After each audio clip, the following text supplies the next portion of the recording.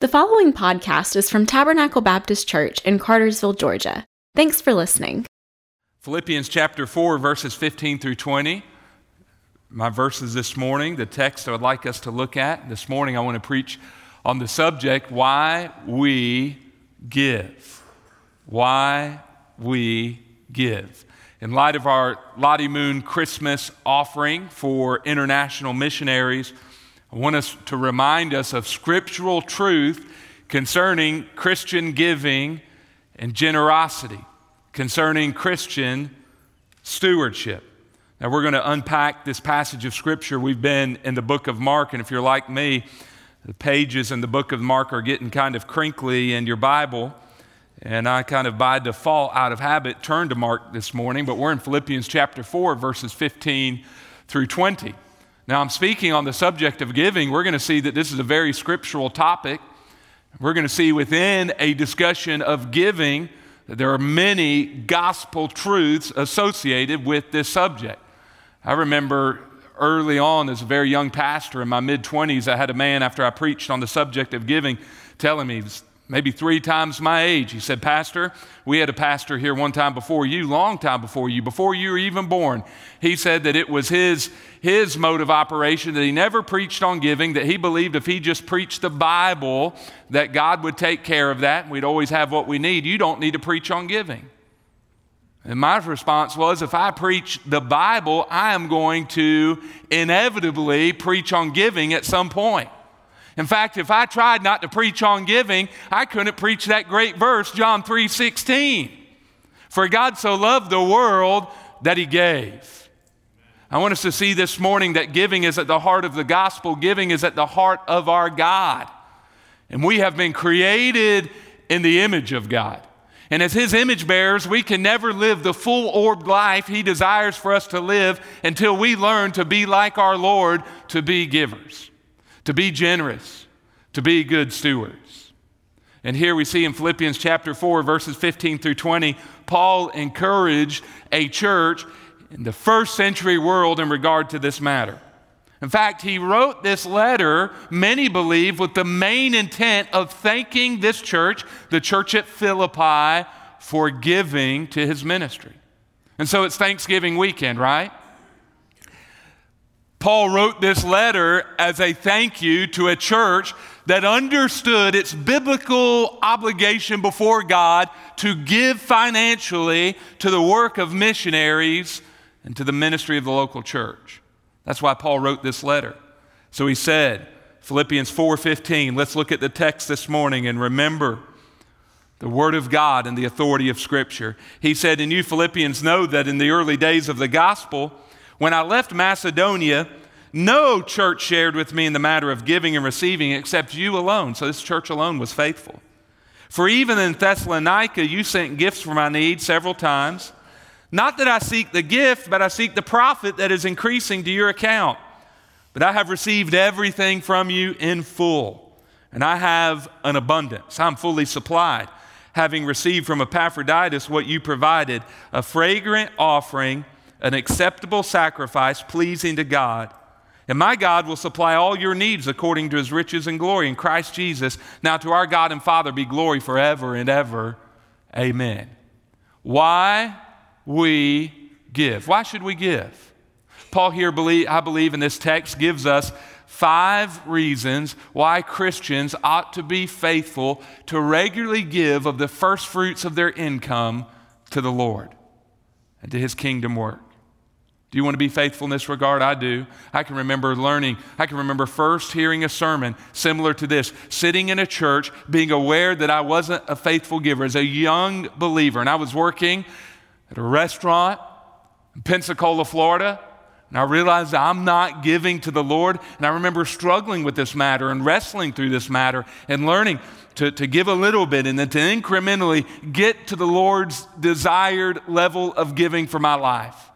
And I remember even after that getting married and marrying a wife who was very faithful in regard to stewardship and being challenged to give. I remember growing in this area and seeing the Lord transform my life. I want to be faithful in this area, and I want to remember this morning 5 biblical reasons we give. Number 1, we give to advance the gospel. We give to advance the gospel. Look at verse number 15 in your Bible. I hope you have a physical copy of God's word in front of you and you're taking notes and following along. Look at what Paul says in verse number 15. And he says, "And you Philippians know that in the early days of the gospel, when I left Macedonia, no church shared with me in the matter of giving and receiving except you alone." Notice this word gospel. Everybody say that word gospel. It's a Greek word that literally means good news or good message.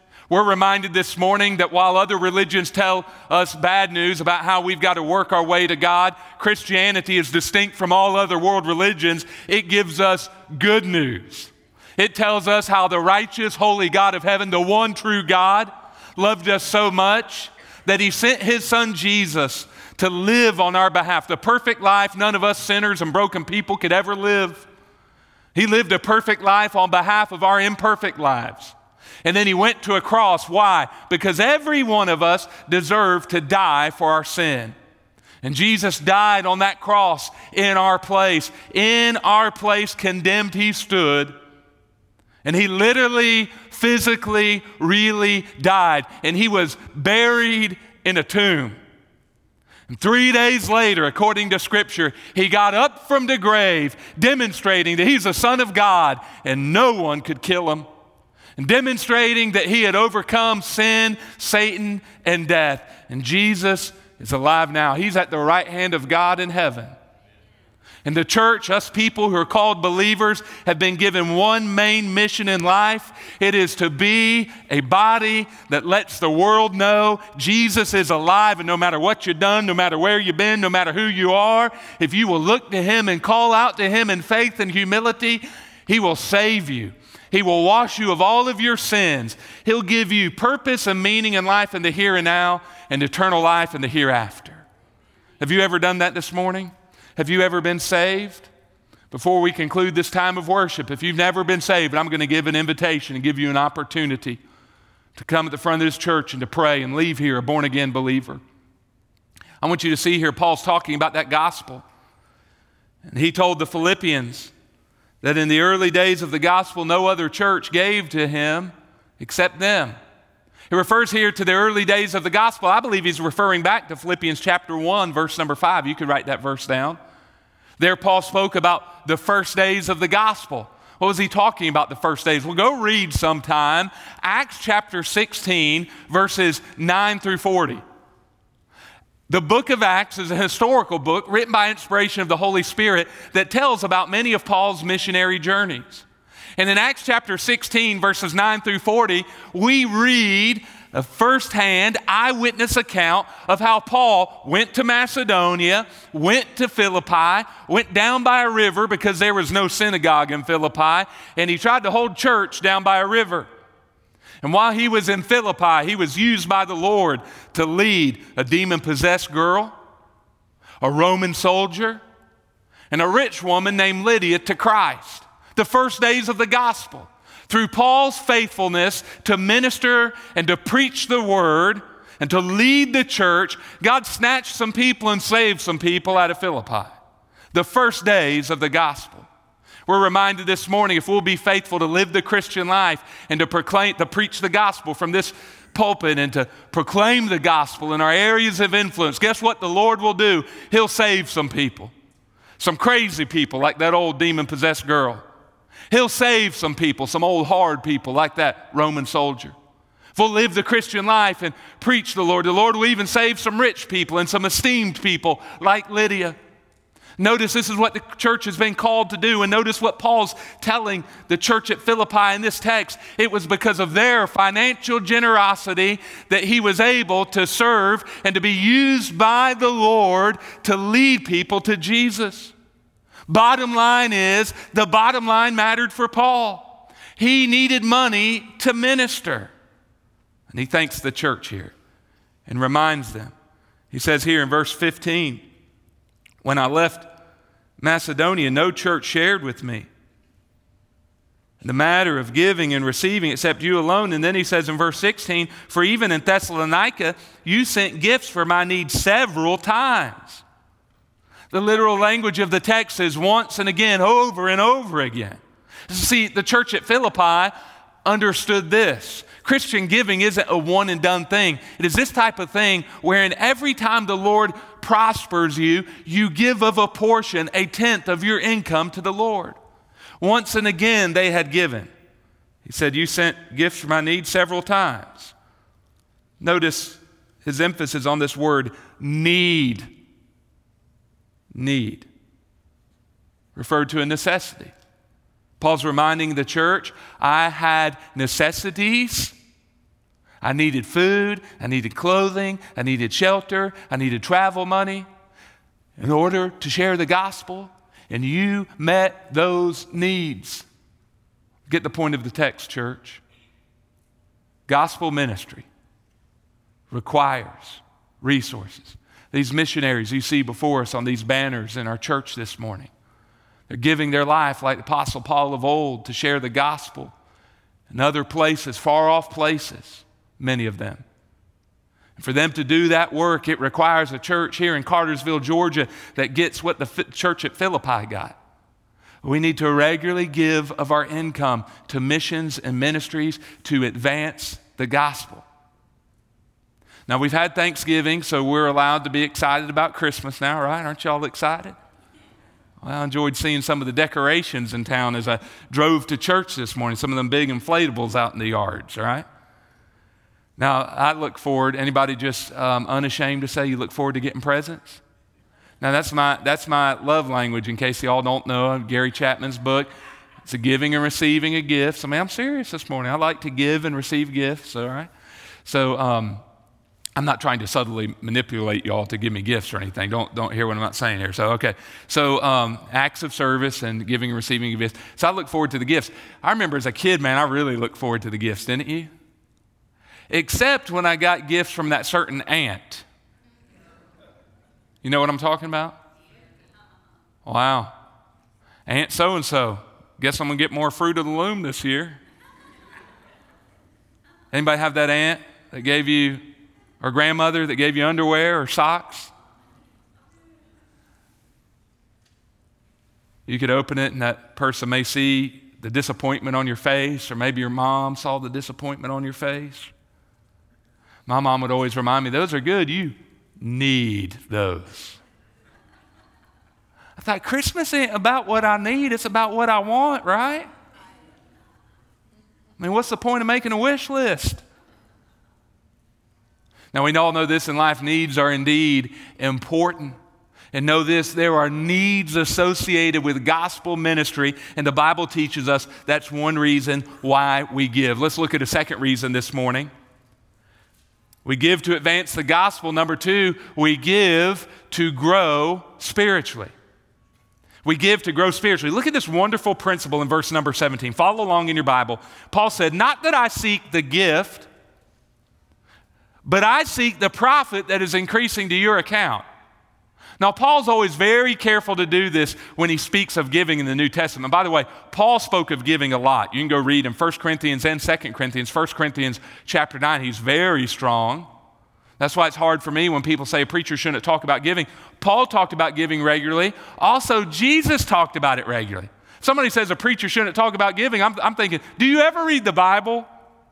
Have you ever read what Jesus said? Jesus says, where your treasure is, there your heart will be also. Jesus told all types of parables. Have you read them? Jesus told all types of parables to teach us the importance of being good stewards. Why? Jesus knew this. The number one false god that many people serve is this: money and material things. So Jesus went straight for the heart as a preacher. Idolatry. You could say, oh, that old golden calf, they were worshiping some dumb idol. Hey, there was materialism associated with that golden calf. So why did Jesus and why did Paul and why do faithful preachers throughout I read a Spurgeon sermon in the morning in my devotional time, and I read just this past week. It encouraged me as I prepared to preach on giving. Spurgeon preached unapologetically to raise money for missionaries who were taking the gospel to Jews in 19th century London. So Paul preaches on this subject, but he feels in verse 17 that he kind of has to apologize so he doesn't sound like a greedy, money-hungry preacher, Because preachers who preach on this subject sometimes get accused of that. So he says, hey, I'm not seeking the gift for me. And I believe he's genuine in that. He says, but I seek the profit that is increasing to your account. Now, indeed, there are preachers who use preaching on giving and stewardship. Maybe that's why we're weary of hearing about this, because they use it in sinister and greedy and manipulative ways. They use this type of teaching for themselves. We know that's true. So you got these guys, even in Metro Atlanta, preaching to get their new jet, right? Paul here is saying, hey, that's not my aim. I'm not preaching for me. I'm preaching primarily for the profit that is increasing to your account. What is Paul talking about here? It's interesting, Roger, he uses language from the first century that were technical terms in the world of banking. The word profit here was the word literally used for fruit. And it was used in the banking world, in the first century world, to speak of interest accruing to a financial account. Paul's saying, hey, church, listen, when y'all give regularly and incrementally of your income to support me, a missionary, guess what? There's going to be interest gaining in your account. What account is he talking about?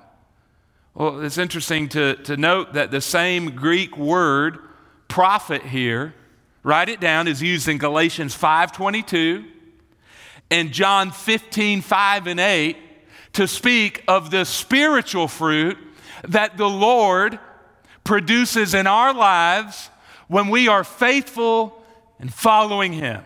Galatians 5:22, but the fruit of the Spirit is love, joy, peace, patience, kindness, goodness, faithfulness, gentleness, and self-control. John 15:5, Jesus said, abide in me. I'm the vine. You are the branches. The one who remains in me and I in him produces much fruit. So Paul knew this, as the Philippians, or as any church, commits itself to give, that church will grow in spiritual fruit. Their spiritual bank accounts, if you will increase with spiritual profits. You see, here is a principle in God's universe that cannot be reversed.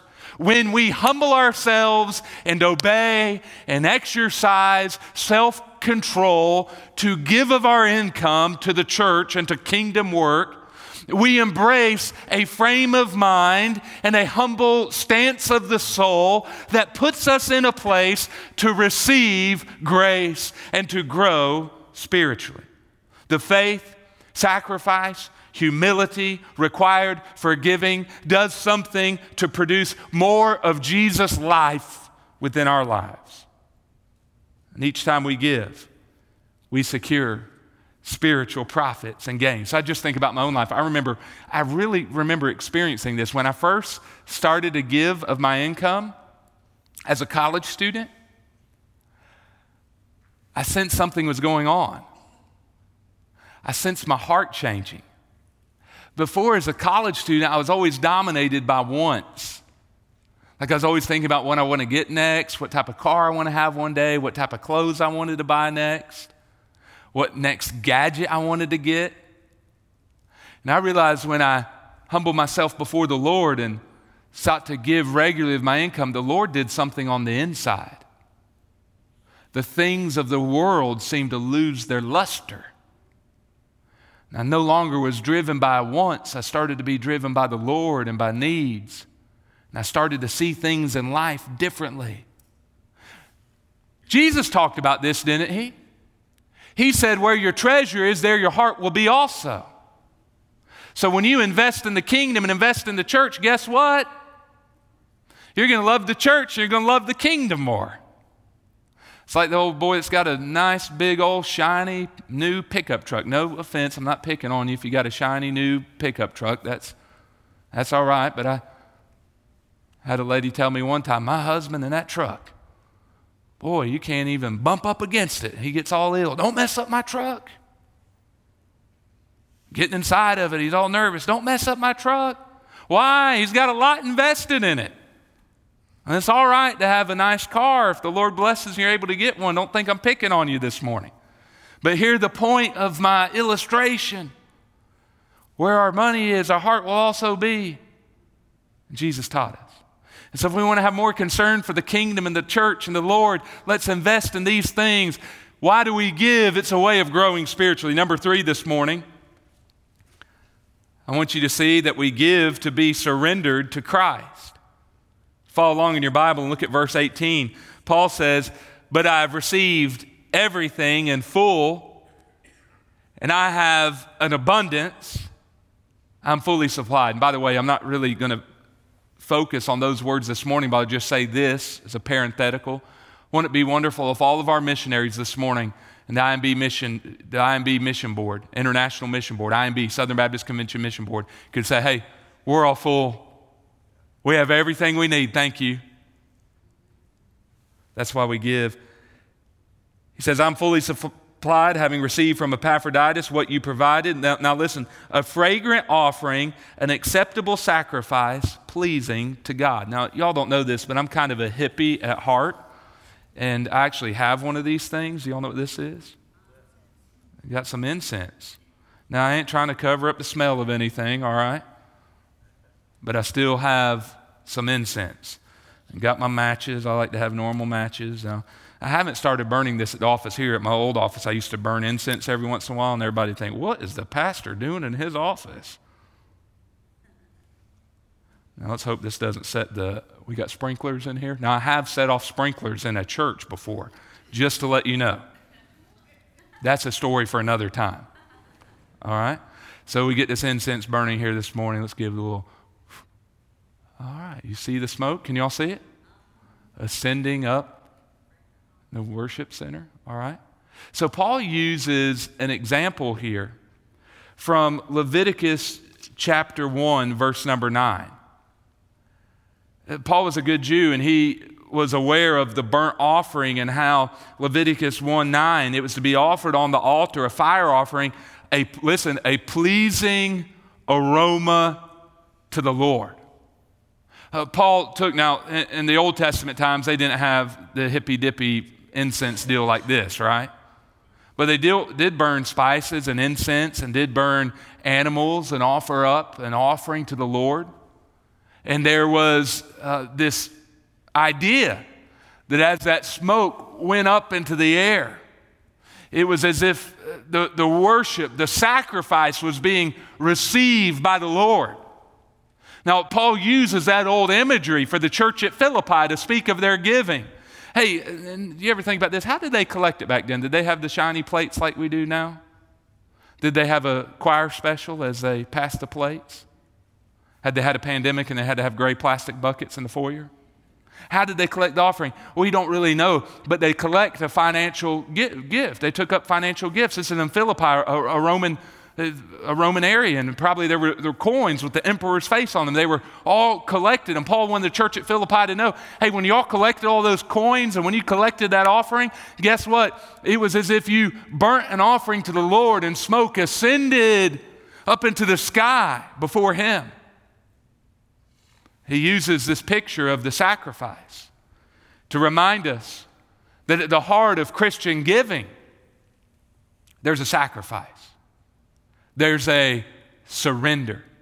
There is an act of us surrendering our will, our soul, our lives, even our financial goods to the Lord. And ultimately, the New Testament uses this same imagery of the sacrifice to remind us we are not our own, we are bought with the price. The New Testament tells us in Romans 12:1, therefore, brothers and sisters, in view of the mercies of God, I urge you to present your bodies, listen, a living sacrifice, holy and pleasing to God. This is your true worship. So ultimately, the act of Christian giving is this way in which we can take a step forward and surrender our lives to the Lord, to offer ourselves, our resources, all that we have as a sacrifice to Jesus. We often sing that song, I surrender all, and I love that song. But I got to ask us this morning, do we really mean it? Are we really surrendered in all areas? Is Jesus Lord of all, even our pocketbooks and our resources? We give to be surrendered to Christ. Y'all all right if I put this out real quick? All right, I'm going to try to not burn this tablecloth here. Okay, here we go. Got a little bit of burn hole in there. All right, okay, it'll be okay. Number 4 this morning, I want you to see that we give to experience Christ's blessing in our lives. Paul continues in verse number 20, or verses 19 and 20. He says, "And my God will supply all your needs according to his riches and glory in Christ Jesus." That's one of my favorite verses in Scripture. I often pray that for individuals. Lord, supply all of their needs according to your riches and glory in Christ Jesus. People often quote it for themselves, but notice that this verse is a conditional promise. The Lord here is promising to meet our needs and to bless us when we are faithful as stewards.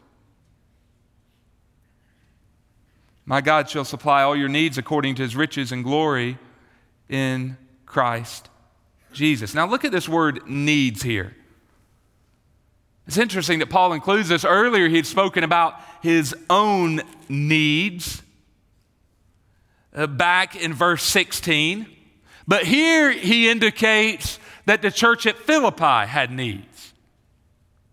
It's actually a word here that indicates they suffered lack.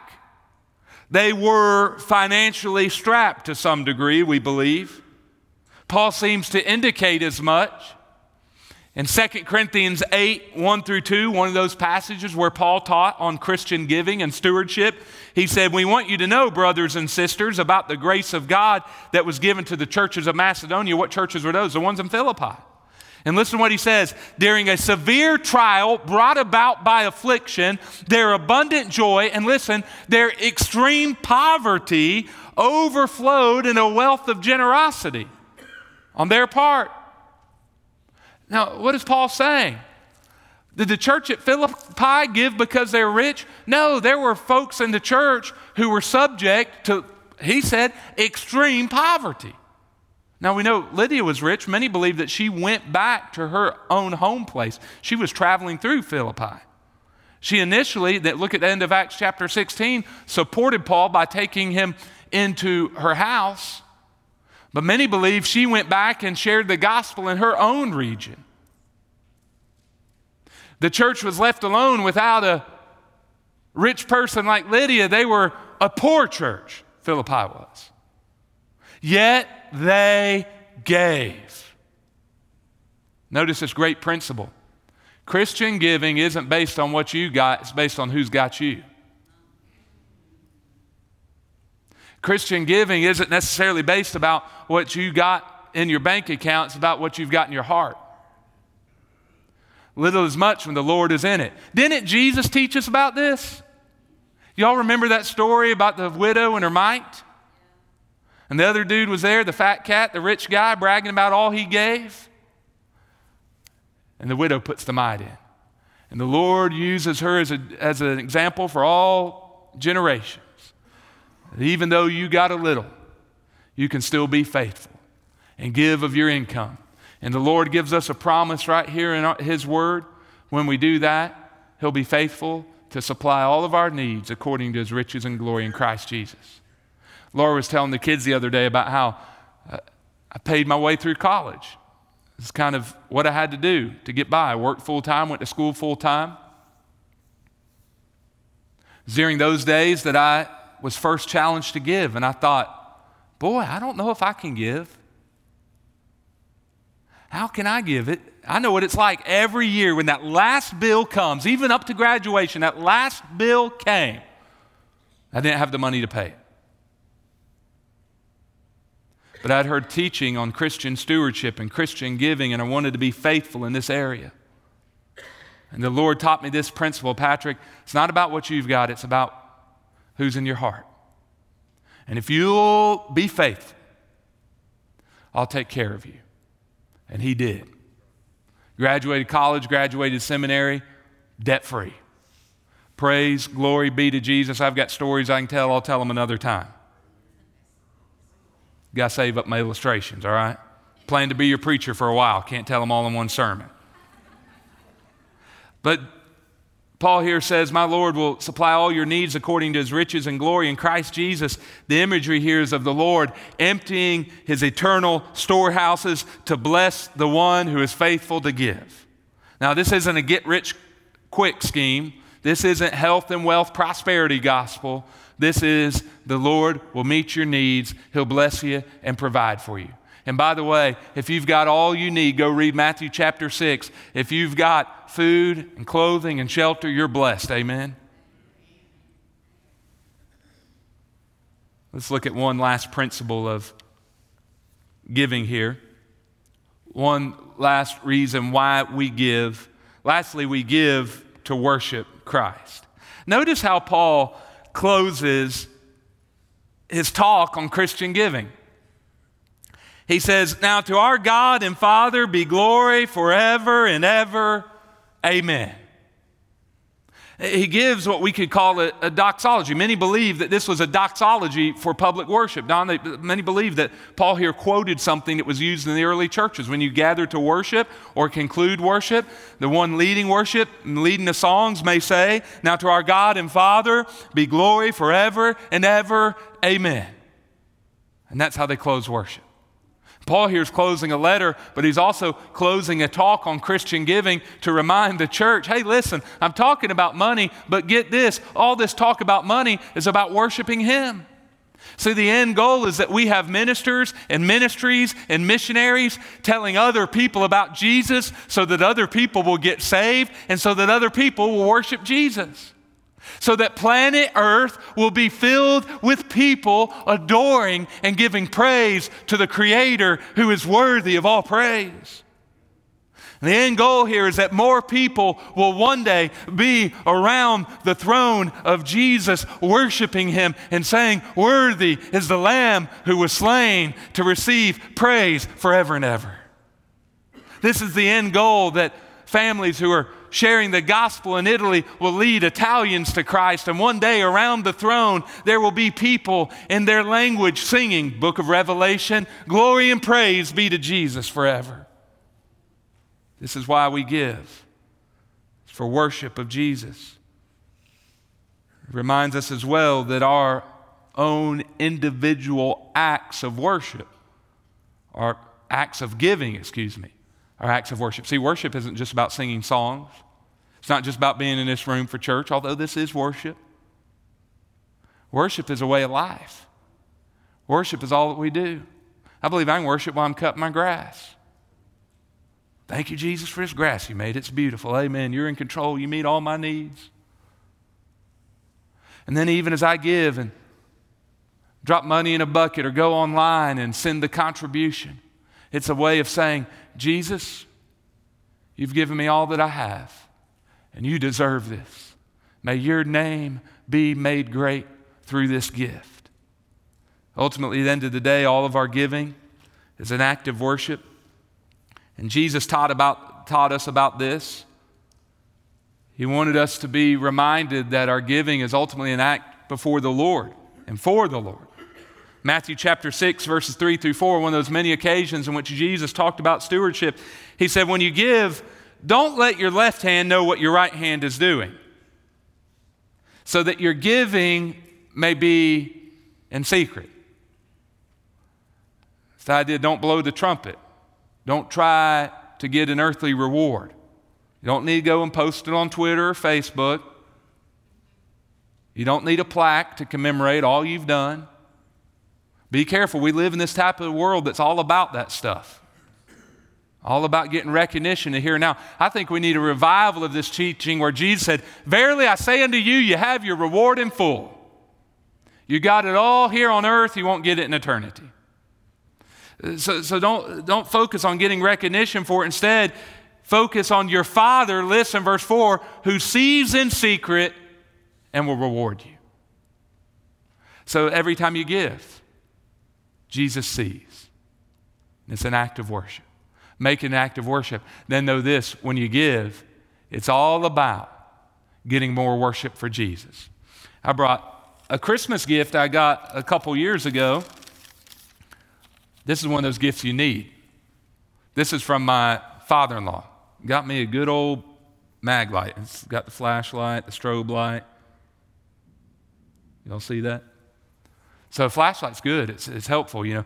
The only thing about a flashlight, I wish when somebody gave me a flashlight, they'd give me a lifetime supply of batteries to go with it, right? Because it's like runs out of batteries. I can't use this anymore. So now I remember getting a flashlight as a kid. I remember my grandfather, he gave us those cool army ones, the green ones, you know. So, and I can remember getting that and playing with it. It had different lenses you put in there. I can remember that night, Christmas Eve, playing with that thing. And the first impulse that went through my body as I got that flashlight was to shine it in my brother's face. Why is that as kids? You just want to shine it in somebody's face? Seems like 1,000 times growing up I heard, don't shine it in people's eyes. And now I find myself doing the same thing. Don't shine that in people's eyes. Now know this, when you have a flashlight, you know, you're not going to, the goal here is to shine it on your path. You don't want to shine it on people. Know this, when you give as a Christian, the goal isn't to shine the light on yourself. The goal is to shine the light on Jesus, to give worship to Him, to make His name known, to bless ministries here at this church and ministers and missionaries overseas so that they can shine the light of Jesus and shine the light on Him so that more men, women, boys, and girls will be saved of their sins and saved from all the stuff of this world and come to worship the one true God. Why do we give? This is one of the reasons. May the Lord find us faithful. For more information, visit us online at tabernaclebaptist.org. Thanks for listening.